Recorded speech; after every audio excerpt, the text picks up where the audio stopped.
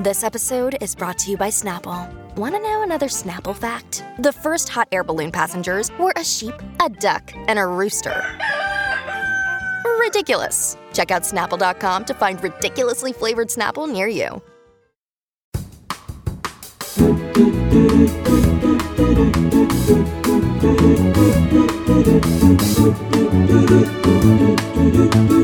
Namaste, motherfuckers. Welcome to Namaste Motherfuckers, the only podcast where the worlds of work, comedy and well-being collide. I'm your host, Callie Beaton, and today's episode is called Some Stereotypes I Can Live With, and it's dedicated to twins everywhere. About 1.6 million twins are born each year worldwide, with 1 in every 42 children born a twin. Techniques such as IVF have seen the rate of twin births rise by a third since the 1980s. There have only ever been 2 recorded cases of semi-identical twins. This occurs when 2 separate sperm fertilise the same egg. Crikey. In 1952, the Cray twins became the last prisoners to be held in the Tower of London after failing to report for national service. And for the birth of their twins, Beyoncé and Jay-Z built a $1 million maternity ward, including a neonatal wing, at their Hollywood mansion. Can you hear me properly and clearly? I can hear you properly. You got your headphones in? Yes. That's my guest today, Stephen K Amos. Often, twins develop a language that only they can understand, and the name for that is Christophasia. And talking of language, a judge in New Zealand blocked parents who wished to name their twins fish and chips. Now, do you want me to isolate this end, my vocal, or that's good your end? You could do. I think you meant self-isolate. I was like, I don't think we're going to catch anything. Stephen started his career emceeing at London clubs before quickly becoming one of the biggest names on the UK and international circuits. His numerous TV and radio appearances include Have I Got News For You, Mock the Week, The Royal Variety Show, QI, and Live at the Apollo. He's hosted a documentary, Penis Envy, in which he explored men's ongoing insecurities with penis size, which led to one of his best-known punchlines, Some Stereotypes I Can Live With. To quote the Sunday Times, Amos is officially becoming a national treasure. Stephen and I talked about friendships, family, age, loss, inspirational teachers, Twitter, and race. But I started by asking him about his recent BBC show, Pilgrimage, The Road to Rome.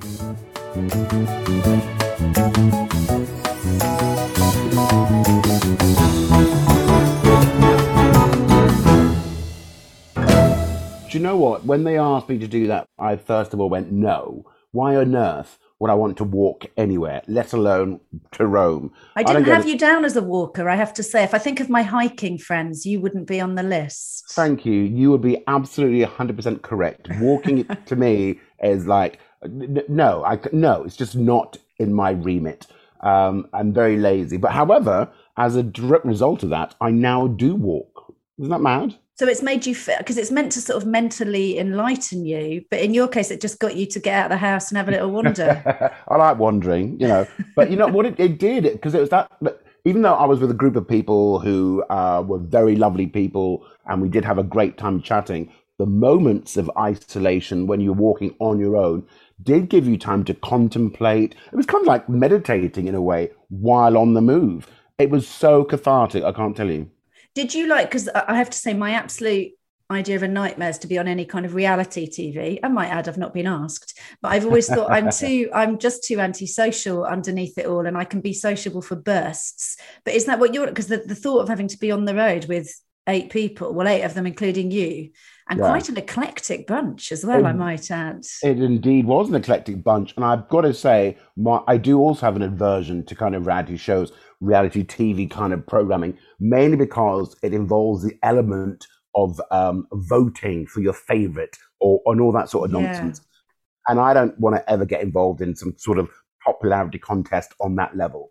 And also, when I started doing this program, if you watch the entire series, you'll probably notice that in the episode, I didn't really say very much. And that's because the sort of person I am, I size up who I'm with. You know, even though, yes, my profession is a comedian, I'm not one of those people who just goes out and is on 24/7, because to me, that would be the most annoying person in the world. And it's only when I got to know these people that I sort of came out and got relaxed. And also maybe because I'm aware that the cameras are on us. I didn't want to be the foolish guy, you know, you're at the mercy of the edit, aren't you? So you don't know how they're going to present you. It's also, I think it's a bit like first day at school. You end up sort of rushing into friendships because you just feel a bit like, oh, I need a friend. And then within a day, you're like, oh, no, that wasn't the right friend. And then you really regret all the oversharing and the overbonding. And you're like, oh, no, I'd quite like to ditch you now. And is this telling you more about me than it is about you? But you know what I mean? You sort of say things you need to say to be accepted in a way. Absolutely. I mean, how many of us know that feeling of going into secondary school, for example, and in your first day meeting new people, you make these friends quickly. By your second year, you don't know them anymore because you've established that you're a bit of a nutcase, or there's nothing about us. And that's what it was.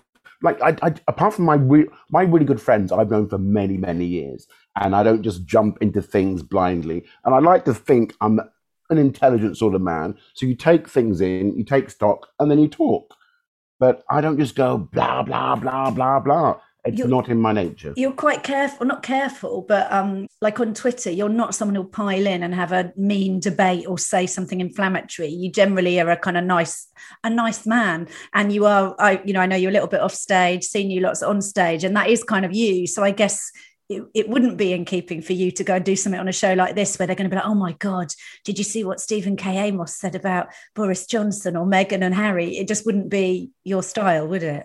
I think you're absolutely right, because, you know, I was fortunate enough to grow up before the advent of social media and all this knee-jerk reaction to certain things. So my whole philosophy has been, I'm going to write something on social media. I want to write something that I could say to somebody's face. Yep. You know, I don't want to write anything that I'm going to regret. I don't want to write anything that could inflame a situation. I don't want to write anything that I'm not informed about. You know, as far as I'm concerned, an opinion, I used to think an opinion was something kind of measured and considered. But as we all now know, opinions are just like, you just say what you want. In our day, was it by the time you'd thought what it was, written it in handwriting, put it on the paper plane, attached it to the pigeon and sent it to the person? There was lots of time to reflect. Are we the same age? Do you want to disclose your age, or would you rather not? I would, you know, that is one thing. Again, that's a good question, actually, Callie, because my whole thing about the whole social media is that don't give too much away. Yeah. Leave something. Yeah, you do keep yourself to yourself a bit in your private life, don't you? I am absolutely a very private person. Yeah. And my date of birth is not revealed anywhere. I've never put anything on Wikipedia or anything like that. I don't Google myself. I've got friends of ours who Google them, who've got there's a thing called name alert or whatever. Yeah. That you can put. Oh, is there? That sounds horrendous. I'd like to have a name alert so I could avoid reading it. Is that an option? Well, I have no idea. Bad review alerts. That'd be a good one. I can't imagine the thought of waking up in the morning and there's those 20 alerts of people who said stuff about you. Who cares? Yeah. Who cares? And it's very, I think it's the kind of idea that you're never as good as your best gig or as bad as your worst gig. And I guess if you're willing to believe the lovely stuff about yourself, you've got to be willing to believe the crap that's out there too. So in some ways it's best to keep out of the playground, isn't it? That's exactly what I do. I don't get involved in all that sort of nonsense. Ever since doing Edinburgh all those years ago till now, I don't read reviews. I don't retweet or reviews or whatever, because it's one person's opinion. You know, as far as I'm concerned, if I've done a gig and there's 500 people in the audience, 1,000 people, 10, 20 people, one person in that group does not define what the show was. So why would you acknowledge someone saying it was great and then not acknowledge someone who says it was terrible? Yeah, but are you in gigs then? You've obviously been gigging a really long time. And I think it was the Sunday Times who said you're officially becoming a national treasure, Stephen, which means if you don't contradict it, you must be about 85. But but I've yet to receive a nod from any official organisation. Well, we're going to keep making sure that's the main aim of the podcast, like I've got, weighing at the Palace. But if you think about what you're like on stage, so you're massively likable on stage. You don't sort of try and make people feel uncomfortable, and you kind of came into comedy through your capacity for crowd work and emceeing, right? So you've always had to connect with the people in the audience, and you've not been afraid to take that head on. Is that right? How do you actually feel about, because are you letting yourself be seen then as an MC, or is it a curated version of yourself? Well, I think because genuinely I do like people, and I do have a respect for other people's ideas, ideologies, and whatever. And I want to celebrate mankind. If I honestly thought that every person was wicked and mean and horrible, I wouldn't be in this job. Why would I put myself in a situation where I could be torn down? When I started comedy, it was really about, it was a release. It was something to do. It wasn't about money. It wasn't about fame. It wasn't about a career choice, because back then, none of those things were guaranteed. Yeah, it wasn't a career choice, wasn't. Now there's loads of people setting out to be a professional comedian. I guess it was, because when was your first gig? My first gig would have been 1994. Yeah, when you were just 3, which is weird, isn't it? I know. I learned very quickly. So clever. And I still had a dummy in my mouth. So my thing as well, when I started out and I was emceeing, in my head, I thought the audience has to like me as a group. They have to think I'm their friend. They don't have to believe that I'm funny. They just have to like me. And in those days, I used to write jokes on an A5 pad, thinking that's how you did it, because I never went to comedy clubs. It wasn't my thing. And I let the comics do their thing, and it was great. And I could respond as to how well or how badly the comic did. And it was all in the moment. And but I never really revealed anything about me, about who I am. It was just jokes, and to a certain extent, jazz hands sort of showing off. And I loved it. And did you have, so you said you weren't a sort of you didn't go to the comedy clubs. So what got you into wanting to, so you were kind of holding the comedy shows together, and you were seeing yourself very much as the kind of, I guess you're the sort of backbone of it, and then people are coming on and going off. So what made you want to do it then, if you weren't particularly a comedy person? Were you just a big show off? Well, do you know, that's, yes, very big show off, because I think back to my childhood. I was in the nativity plays at primary school. Yeah, I played a shepherd. Yeah. Wasn't scripted in the nativity play, but they gave me a line, and I remember my line so clearly. It was, "Stop squabbling, you two. There's so much peace on earth," or something like that was the line. I don't remember that bit in the Bible, but nice. Neither do I, but you know what? I was never very religious, so that kind of played into my hand. So, and at school, I was very into drama, English, so I was lots of writing. In fact, 2 of my teachers from those formative years, my drama teacher, my English teacher, were the biggest influences of my life. Was this at secondary school? Yeah, at secondary school, because they were full of encouragement. They had good critique on the stories that I wrote, which is very much based on fantasy and not real life, and pretending to be somebody else. And I was in all the school productions. I was very much into Amdram, but I never ever thought for 1 second it was an arena that would accept someone like me professionally. And also from my family background, I remember telling my dad and my mum, but actually, no, I remember this. During the summer holidays in my first year in secondary school, one of my the drama teacher said there was a 4-week course to go and do, be on a theatre retreat for young kids. And I begged my parents to allow me to do that.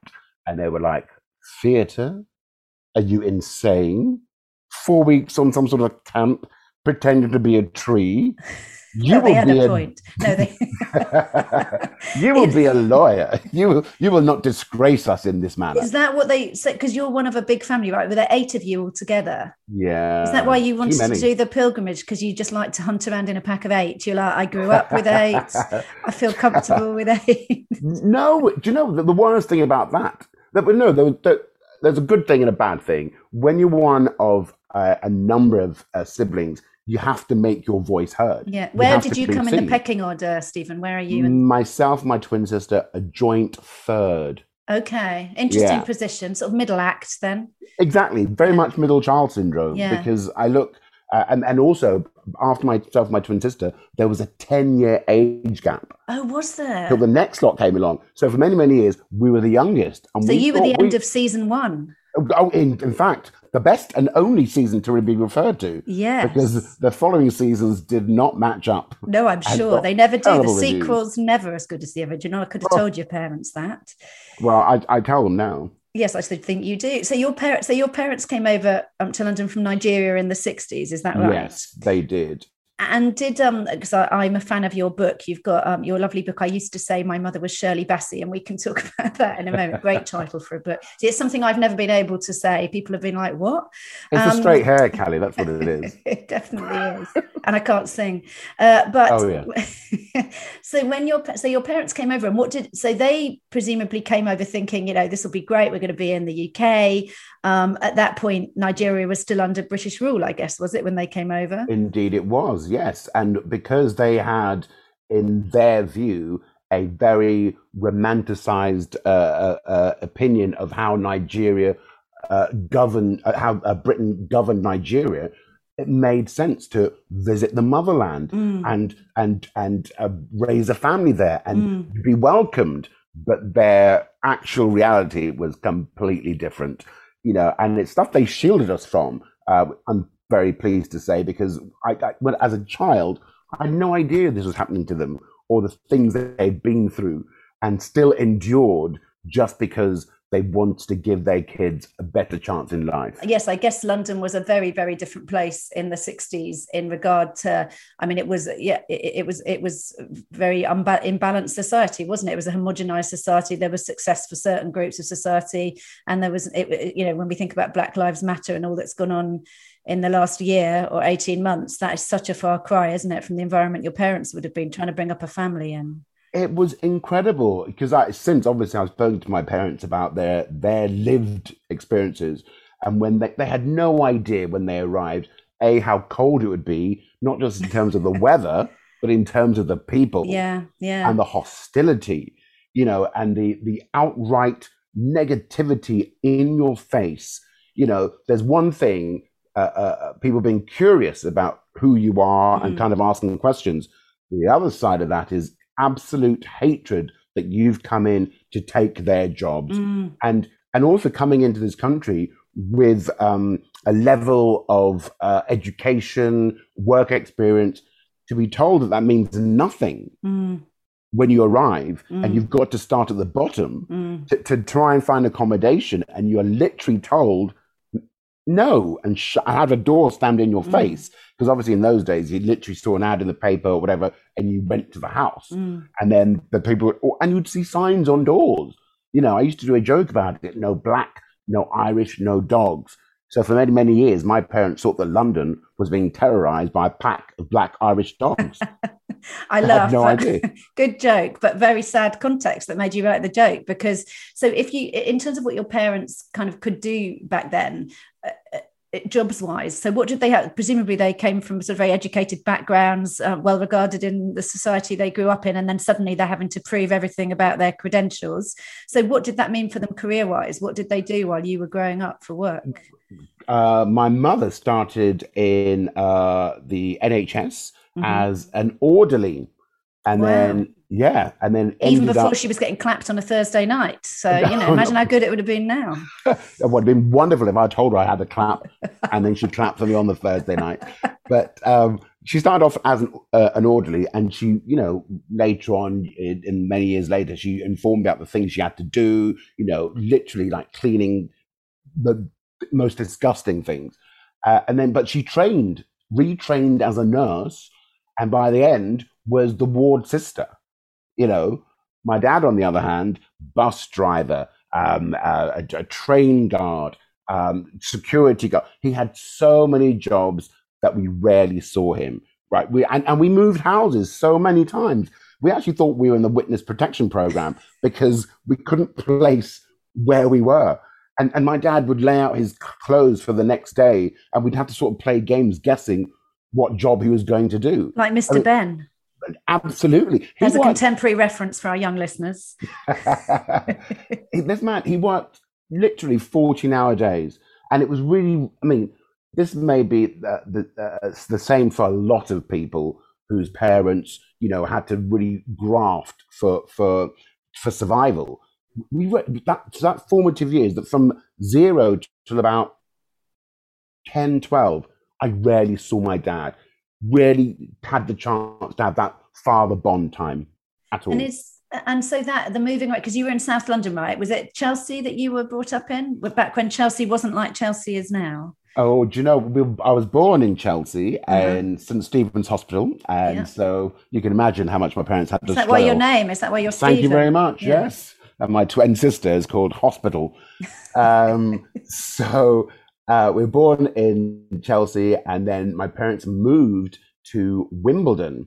Again, when Wimbledon wasn't as grand as it is. Yeah. And then they moved from Wimbledon to Hammersmith. Yeah. But not very long. And then we moved back from Hammersmith to Balham.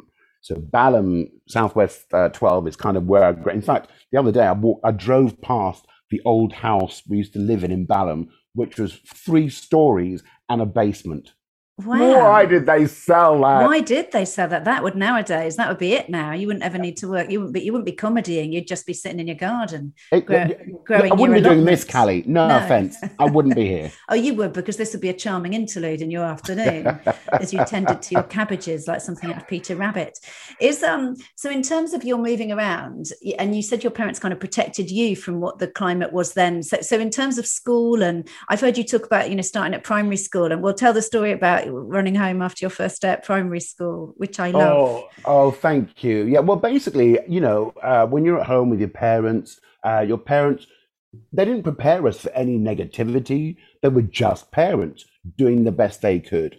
And we had no reason to believe there was hideousness out there, you know, as young children are with their rosy view of life. And I remember my first day at primary school, I ran back home and I said, Mom, apparently there's a black boy in my class. I can't find him anywhere. And Mum was like, it is you. I'm sorry to inform you.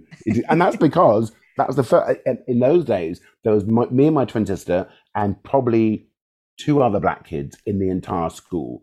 And of course, you must have gone to different school if you were moving house. So you must have had to keep being the first kid to go into the school because you were, so it wasn't even like I've gone in people, because I think at the moment, it's, you know, I'm sure, well, I won't say what you must be thinking about it, but I think I would not be alone in saying the world seems to be going backwards in terms of us accepting anyone who's not like ourselves. And the idea that difference doesn't mean less is such an important way to just live in the world, isn't it? And it's so sad nowadays that we're getting to that point where we're like, oh, you don't seem like me, I better hate you. But I think probably, you know, in those days when you were going to school, it was probably like people were kind of hiding in plain sight. They didn't even probably feel that what they were saying or thinking or doing was wrong, right? It was just the society they were in. So if you weren't the same as them, were they allowed? Did they think they were just allowed to be nasty? It's funny, but it wasn't just the kids. It was the teachers who would make, you know, comments, or who would pronounce an Asian kid's name incorrectly and laugh behind their register. Wow. You know, I hadn't even thought about the teachers doing it. I was just thinking kids can be mean. It hadn't occurred to me educated adults could be mean. See, I love this notion that children can be mean. Where do they get that from? Yeah. I don't think children can be mean. These are things they've heard. Yeah. When I was at primary school, there was a very big primary school, maybe coming into secondary school. The sitcoms that were out then, you know, the Alf Garnets, the Mind Your Language. I mean, that was unbelievable, wasn't it? Yeah. You would hear stuff on a Friday night on television as a family, because back then there was only 3 channels. We'd be watching the comedy show. It may be Mind Your Language or Love Thy Neighbor. We'd hear that, watch it. We would cringe. The family would cringe. Me and my sister and my brother, as young kids, would know without any uncertainty that by Monday morning, what we'd heard on the screen will be thrown in our faces. And that's what happened on a regular basis. In fact, one of my greatest sort of sadnesses is that because we moved around so many times, I don't have friends from those years. I never formed those kind of friendships and bonds that kind of go with you through your life. And you don't have a chance to grow with those people and reminisce and talk about those days. And, you know, I've got friends from sort of late college onwards, but not from those early years. Namaste, motherfuckers. I mean, I guess there must have been a sense of you being underestimated then, that teachers were making assumptions about you that were entirely not related to your capacity, your brain, your talent. They were just making assumptions, presumably, where they were heavily underestimating what you could and would go on to be. Oh, the assumptions that were made. Can you imagine the horror of me at 14, 15 saying to my careers advisor, which we all had, I don't know if that's a thing now, where you put all your life choices with a man in a cardigan, and he tells you that this is what you should do. And 14, 15, we're all children. We don't really know. And the careers advisor said, bus driver, conductor, or maybe sports. You people run, don't you? Gosh. You people run. I mean, the idea, well, I mean, anyway, putting your life decisions in the hands of a man in a cardigan. I've tried that in my dating life, Stephen, and that also doesn't go well. But I remember my careers advisor, I suspect you and I might be of a similar vintage, and my careers advisor in the mid-80s said, just looked at all my qualifications, and I was quite naughty at school. I was clever, but I was very rebellious. And she just looked at my sort of list of whatever I was about to do my O levels in, as they were back then, and she just said, "Oh yeah, you could try and be a secretary if you learn to do touch typing." That was it. Wow. And I was like, not that there's anything wrong with being a secretary, but I do remember thinking, oh, there's a few things I'm quite interested in that might indicate that would be that might not be the best idea. And so, do you think, in terms of finding your voice? So was that an important thing? Because I guess what you've done is you've gone on, and you did it at a time when the comedy world was extremely racist. It was loaded up with stereotypes, from mothers-in-laws to race to religion. So you going and doing that was a bit of a fuck you to people sort of saying, this is what someone like you will be. I guess you're going, well, actually, this is who I am, and it might not be at all what you're expecting. Was there a kind of conscious sense of any of that? Do you know what? When I think back, I think there must have been, because at school, I really didn't know what I wanted to do or what path I was going to take. I did enjoy theatre, as I've said. My parents were not supportive in any way. Not your mum either, so neither of them wanted you to do it. No, not at all. Not at all. And I used to resent them for it. However, looking back, I can see it was a protection thing. They didn't want me to go, because they'd never seen anybody on television or anybody, if they weren't a singer or in fact, when Trevor McDonald ever appeared on TV reading the news, we would gather around as a family. That was a thing. It was a moment, you know. And at school, I did become the weird, I don't mean to sound so like, it just sounds like not a trope. What's the word I'm looking for? Like not a stereotype, but a cliche that, you know, the class clown, you know, and not because I was bullied per se, but because I wanted something about me that people would like and enjoy. So I was funny. I didn't really pay attention in class. And so academically, in the early days, not very good at all. And I didn't appreciate at that time the disappointment that would mean for my parents, who'd made a sacrifice for their kids. And I remember coming home with my O-level results, and my mum just going, "Oh, Lord Jesus, how can we look our friends in the eyes when we tell them our son Stephen is not just a simpleton, but he has a certificate to prove it. Look at this boy."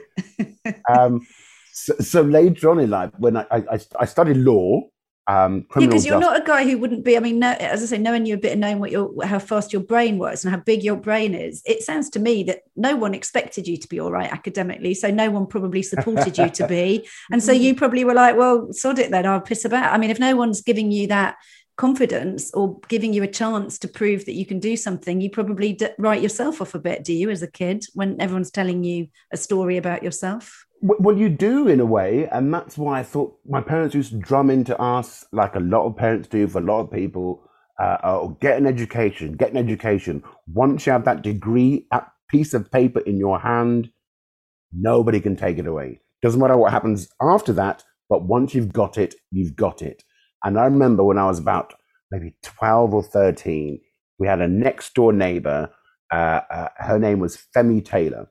And all I remember from her was she was a glamorous black woman, young black woman. And I thought, oh, and we got to know each other. The fact she lived on her own, we were a whole family next door. And then as we got to know her, saying hello, it transpired that she was an actress. And she was currently starring at that time in one of the lead roles in Cats, the musical in the West End. And I was like, oh, that's really exciting. She went, I'll get you tickets. She drove us to the theatre, gave us the best seats in the house, and I was in awe. Was that the first time? Had your parents taken you to anything like that before? Or was that the first time you went to see something on a big scale in the theatre? The very first and only time my parents ever took us as a family to the theatre was to watch a show called Ippy Tomby. Oh, yes. Which was a South African musical. Yes. And my parents are Nigerian, but the connection was Africa. Well, wasn't it written by a white woman? I only found this out years later. Yeah. Bear in mind, I was a child, so I had no idea. And I guarantee my parents had no idea it was written by a white woman. Yeah. Cast by it kind of changes whoever. what we all thought it was back then, doesn't it, in a way? To be honest, it made me a bit sick. Yeah. Because, I don't know if, anyway, this is going off tangent, but whenever I go to the Edinburgh Festival, there's always the Lady Boys of Bangkok, blah, blah, blah, blah. Great big production. They sell out. And I found out that the people who bring them over aren't even from Thailand. Right. They're not Thai people. That's, you know what I mean? There's just, it made me sick. Anyway. Yeah. So, but that was the first thing you went to see with your parents, and that was something they consciously wanted to take you to see. Absolutely. Yeah. The only time I've been to the theatre with my parents. And is that so did that have a big impact on you? Because I guess that was a whole other, you like drama, but suddenly you're seeing it on that scale, or did it not? I'll be honest, it didn't, because at home, my parents used to play Nigerian African music, Afrobeat, King Sunny Ade, what's his name, Fela Kuti, all these big inspirational musicians who were around when they were growing up. We used to hear that all the time at home, but as young British kids, as we thought we were like, oh, we don't know what's going on. They're singing another language. Oh, we're going to the theatre now. Oh, what's going on? They're singing in this other language. Right. So we were kind of removed. You didn't identify with it or think this anything you wanted to do. Not like Cats. No. Imagine if you'd seen the movie of Cats, the recent one. Instead of that, you'd never have got on the stage again. Can you imagine? Could have been a very different story. Oh, what a memory. And did you in your book, I used to say my mother was Shirley Bassey, and we'll put links to all of this in the show notes. But your book, and I read it, you wrote it a few years ago, right? I read it before I became a comedian, which isn't that long ago, but it must have been 7-8 years ago I read it. Okay. So yeah. And it seems in your book that it was about, there's a kind of picture that's quite chaotic in a way of your kind of extended family and your upbringing, and your humor. It seemed that your humor just was a sort of thing you did to, I don't know, was it to stand out, to survive? It just seems that was a very much a part of you since you can remember. Oh, it's very much part of me. When I was growing up, my twin sister and I were the best of friends, had an older brother, older sister, who were the golden children, because that was when my parents were fairly young. It was their first experience of children. So they were kind of wrapped in cotton wool. By the time it was us. Oh, well, we've done this before. Let them get on with it. And twins are harder as well. I guess that's kind of exhausting. Baby twins are not known to be the easiest thing to have in a family. We didn't know. No, it wasn't your fault. We were just kids. No. We had no idea. Yeah. I mean, there's nothing worse when you have people whose family unit consists of many siblings may experience this as well, where your parents accidentally call you by the wrong name. Yeah. It's just like, it was so frustrating. Yeah. I live here. How many times do you have to see my face before you can, or even worse, sitting around the dinner table, my mum leans to my brother, points to me and says, "Who is that? I cannot remember this child. Why is he here?" You did well to have a roof over your head, as long as you did, by the sounds of it.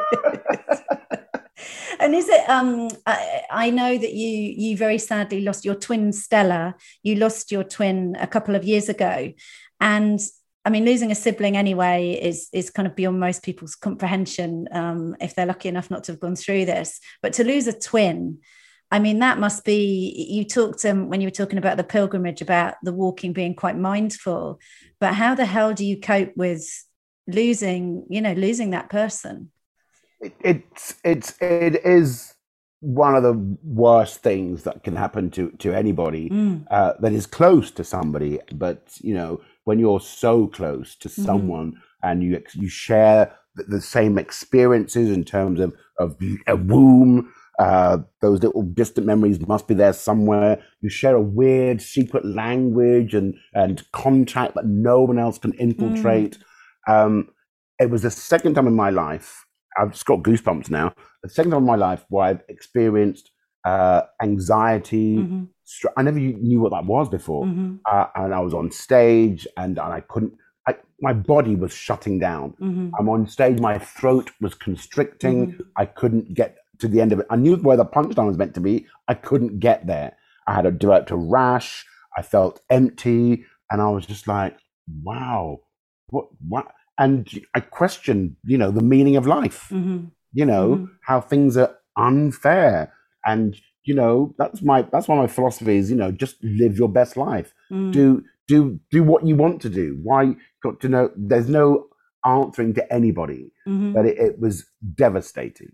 It's funny how your body sometimes tells you what your mind doesn't want to know, right? So we try and sort of tell ourselves we can cope, and obviously it's not fine, but we can keep on keeping on.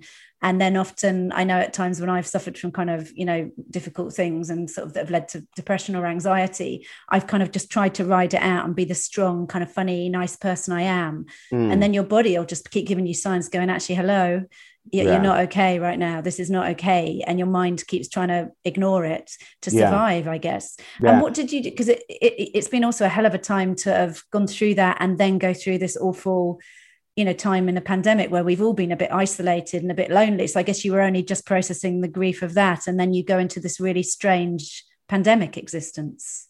You do feel really lonely. You feel, I used to be quite, I'm ashamed to say, quite dismissive of people who said, I've got anxiety. I'm like, what is that? What do you mean? Or I may have been one of those people who just said, oh, get on with it or pull yourself together. And because of my job, you are meant to be the life and soul of the party, blah, blah, blah, and, entertain us all. And you can't share the sadness. People don't want to see the sadness. They want to see the happy guy, the funny guy who can turn every situation round. And for me, when this happened, I was actually in Australia and got a phone call. I mean, this is the tragic part of it. Or I got a phone call. I was in the middle of a tour in Australia, and I thought, I need to come back to London. So I came back to London. 2 days later, that's when I could get a flight. And my older brother, was there to pick me up at the airport. And I thought, he has never done this before. And I said, okay, let's go straight to the hospital. And he just shook his head. And, how we left the airport, I don't know. And then I was in London for about 3 days, and I thought, there's nothing I can do. I can either stay here and wait till we organize everything and just descend into something that I don't want to ever face, or I can go back to Australia and finish what I was meant to do, which is exactly what I did. Whether it was the right decision or not, I don't know, because that's when I had the shakes. My voice and my body was shutting down. But I got through it. You were in probably a kind of PTSD response, I guess, like someone who's just seen and lived through something horrific. And I think intellectually, you can't even process it at that point. So any beating up of yourself you might do for whatever decision you make, you're literally trying to survive, and you're just doing the best you can do at the time. And, I guess you have to totally forgive yourself for that, because what was the right decision going to be when there is no right decision? Life's not going to be okay. Well, life's never going to be, I guess, the same again. I guess that's what you realize when you lose someone. You've lost that bit of, somebody said to me the other day that there's some idea that when a terrible tragedy happens, you look back at all the things that happened before the tragedy, and you cannot believe you were making a fuss about the sun not being out, or the bus coming late, or the dog shitting on the carpet, because you're like, from this day onwards, those things were just in another part of a universe. They don't feel the same anymore. So I hope you forgive yourself and are very nice to yourself about that. And also, you are very popular in Australia. So think of all the Australians you made happy by going back when you did. Did you? What is it that that I know when I? And also, sorry to interrupt there, Kelly. Again, that thing about you said that I'm quite a private person. In that moment, I didn't share any of this on social media. Yeah, I was going to ask who supported you, who had your back at that point. I've got my family are amazing people, and I've got two very, very best friends who have been there. I think you know one of them very well, who have been there for 20 odd years. I'm not one of these.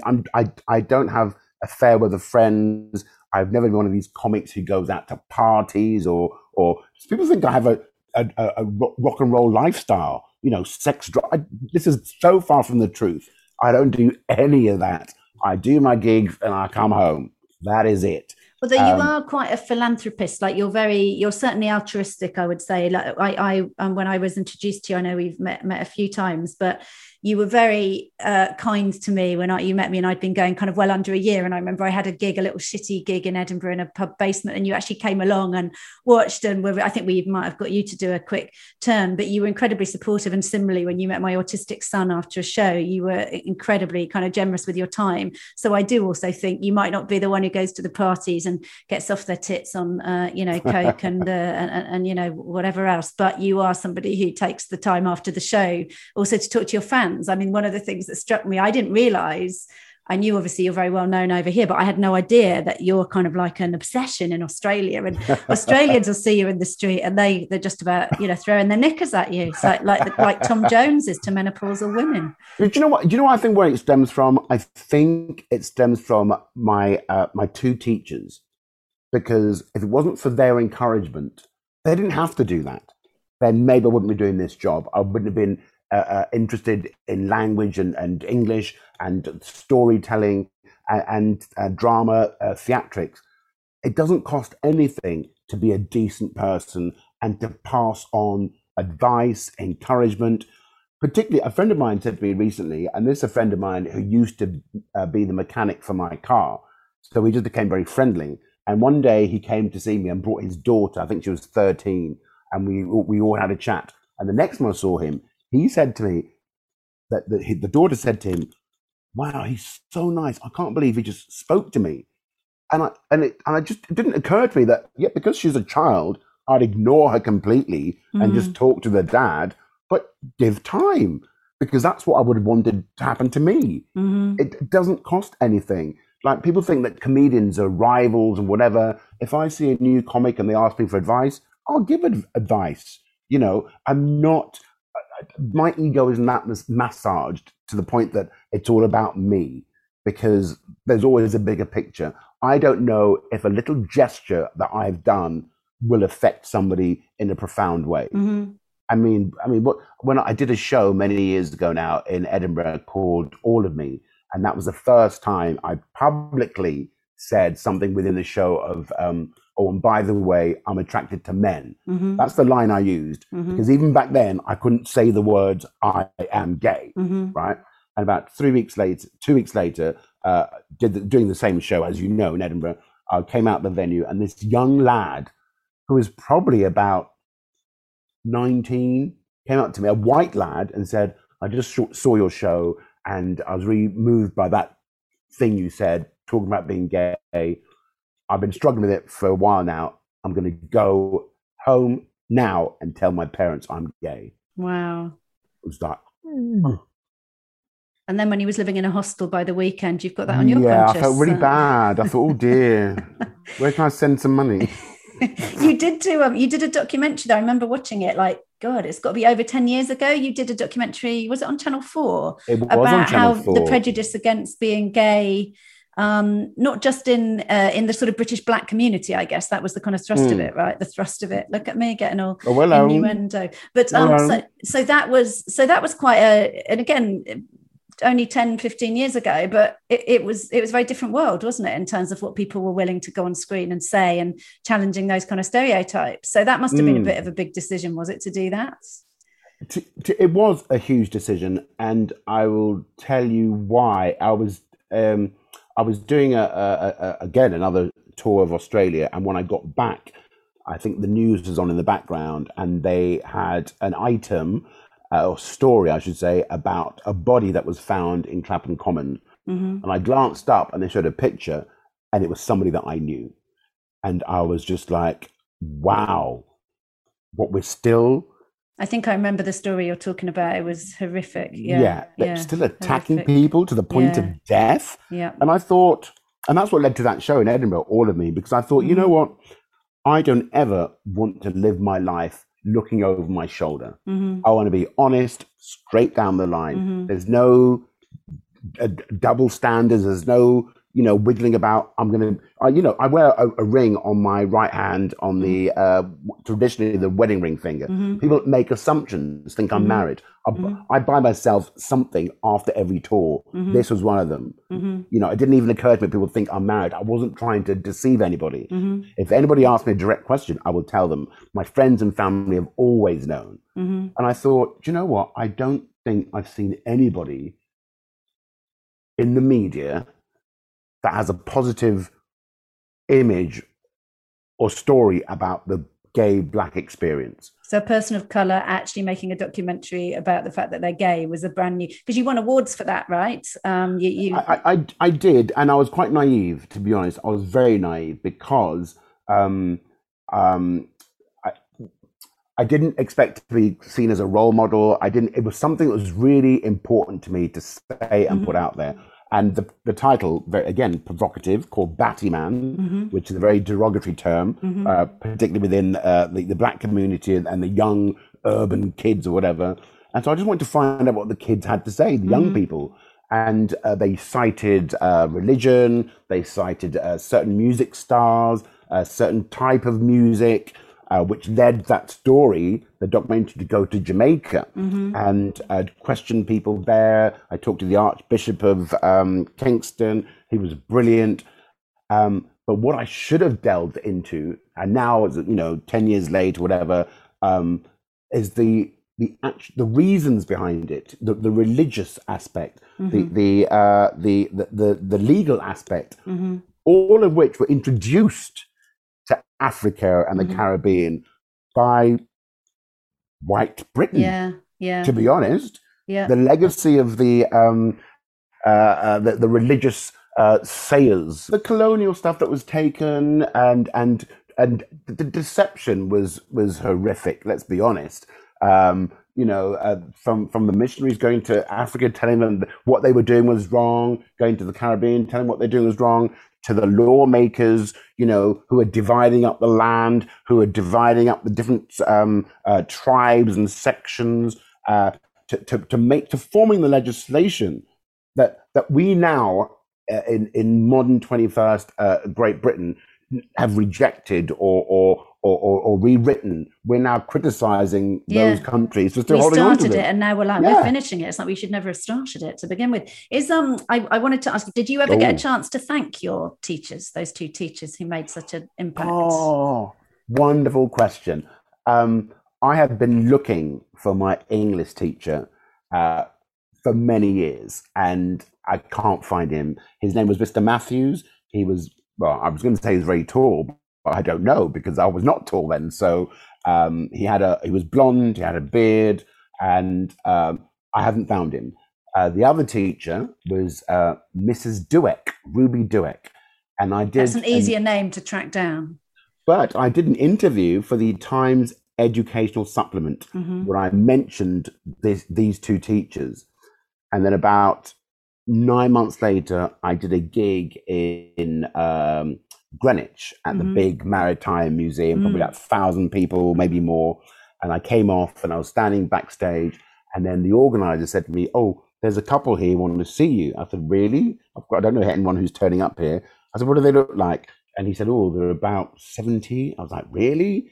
I said, "Can you find out their names?" And then he went away, came back, and went, "Mrs. Dueck?" oh my God, oh my God. And I went, yes. And then I went out and I saw her, and she obviously looked, a bit different than how I remember, but still a tiny, tiny woman. I felt like I was a giant. And she was just like, a friend of mine told, because she continued with her teaching career and ended up being the head of department at something or whatever. And she said a friend of hers told her about the article. And so she looked for me. How amazing. And I just said, thank you. It was so emotional. Yeah, I bet it was. Yeah. I bet it was. Well, if Mr. Matthews, if you're a fan of Namaste Motherfuckers, we will. It's like Scylla, isn't it? Surprise, surprise. Namaste Motherfuckers. What would you pick as your Namaste motherfucking moment? My Namaste motherfucking moment has got to be, I went to see a friend of mine who had emigrated from London to New York because he wanted to be in the bright lights in the big city. And I was visiting him for a long weekend. And at the same time, a friend of his called Delphi Manley was also visiting. I didn't know her. So we all stayed in his apartment, which was about 1 block away from the Empire State Building. We're right in the middle of Manhattan. And we had this mad weekend, and we went to all these little venues, and we had brunch where you had bottomless margaritas, and we had a laugh. And at the end of the weekend, she was in before I was, and she said to me, "Do you know, you are really funny. Have you thought of doing comedy?" And I said, "Don't be ridiculous. We've just had a great laugh." And she went, "Give me a call. I actually used to run comedy clubs at university. I'm going to run comedy clubs when I get back home to London." I went, "Oh, okay." And about 6 months later, I called her up. She remembered me.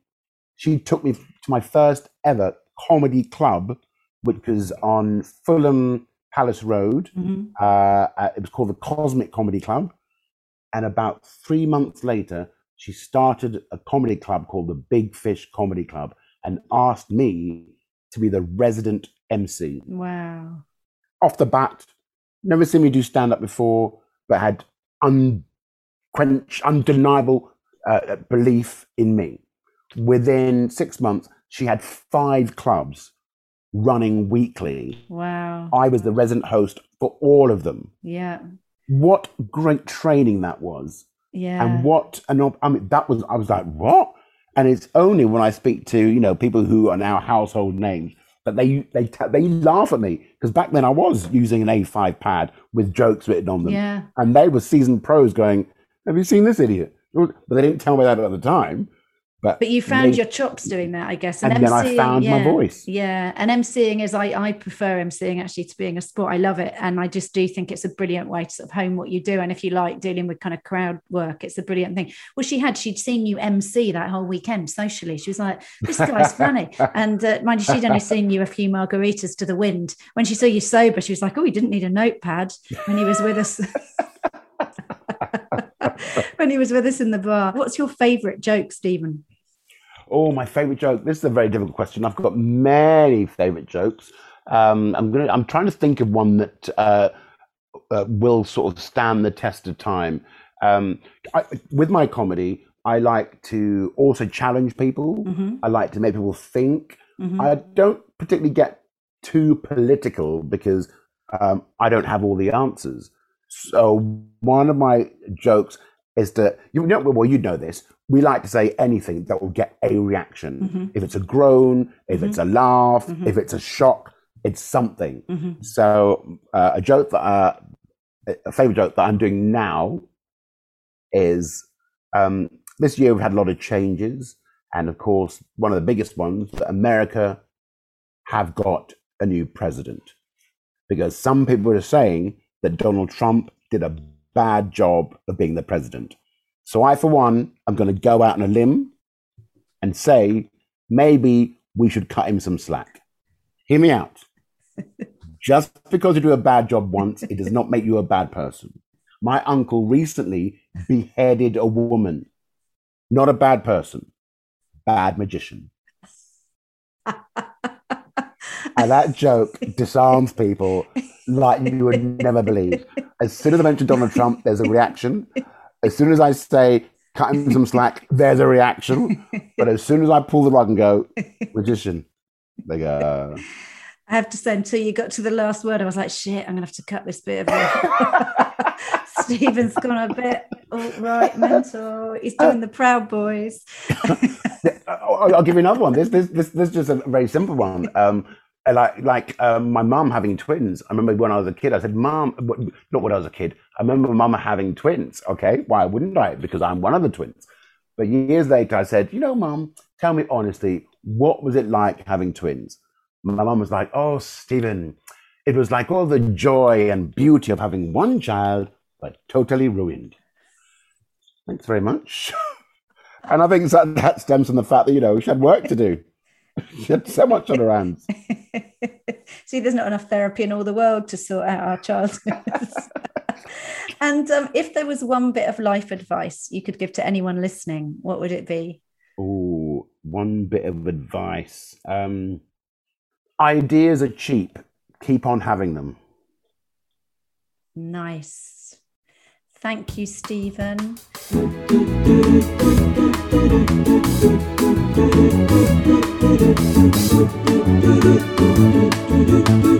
Namaste, motherfucker. That was one of the loveliest men I know, Stephen K Amos. Every episode, I pick a thing inspired by my guest that I am going to try. And this week, I am going to read The Old Ways, A Journey on Foot by Robert Macfarlane. It's a book about landscape and the human heart, sacred encounters, and wild walks. I think I'm probably one of a lot of people who got through lockdown with a lot of walks. I thought I knew the area I lived in until lockdown happened and I got to walk it in a lot more detail. So I'm kind of gone a bit passionate about walking, wild walks or urban walks. So all going to be about walking for me this week. Namaste Motherfuckers was written and presented by me, Callie Beaton, and was produced by Mike Hansen and Karush Adami for Pod People Productions. Music by Jake Yap. If you've liked today's show, please subscribe now on your favourite podcast app and also rate and review the show, not because I'm needy and crave external affirmation, but because it helps other people find the show. So that's enough of me burbling on. That is it for the show for this week. Thank you again so much to Stephen for joining me. We will be back in your feed next Monday when I'll be talking to award-winning crime writer Mark Billingham. I mean, every writer will say, oh, I'll write for myself. But at the end of the day, when I write, there's a reader over my shoulder. I'm Callie Beaton. Until next time, motherfuckers.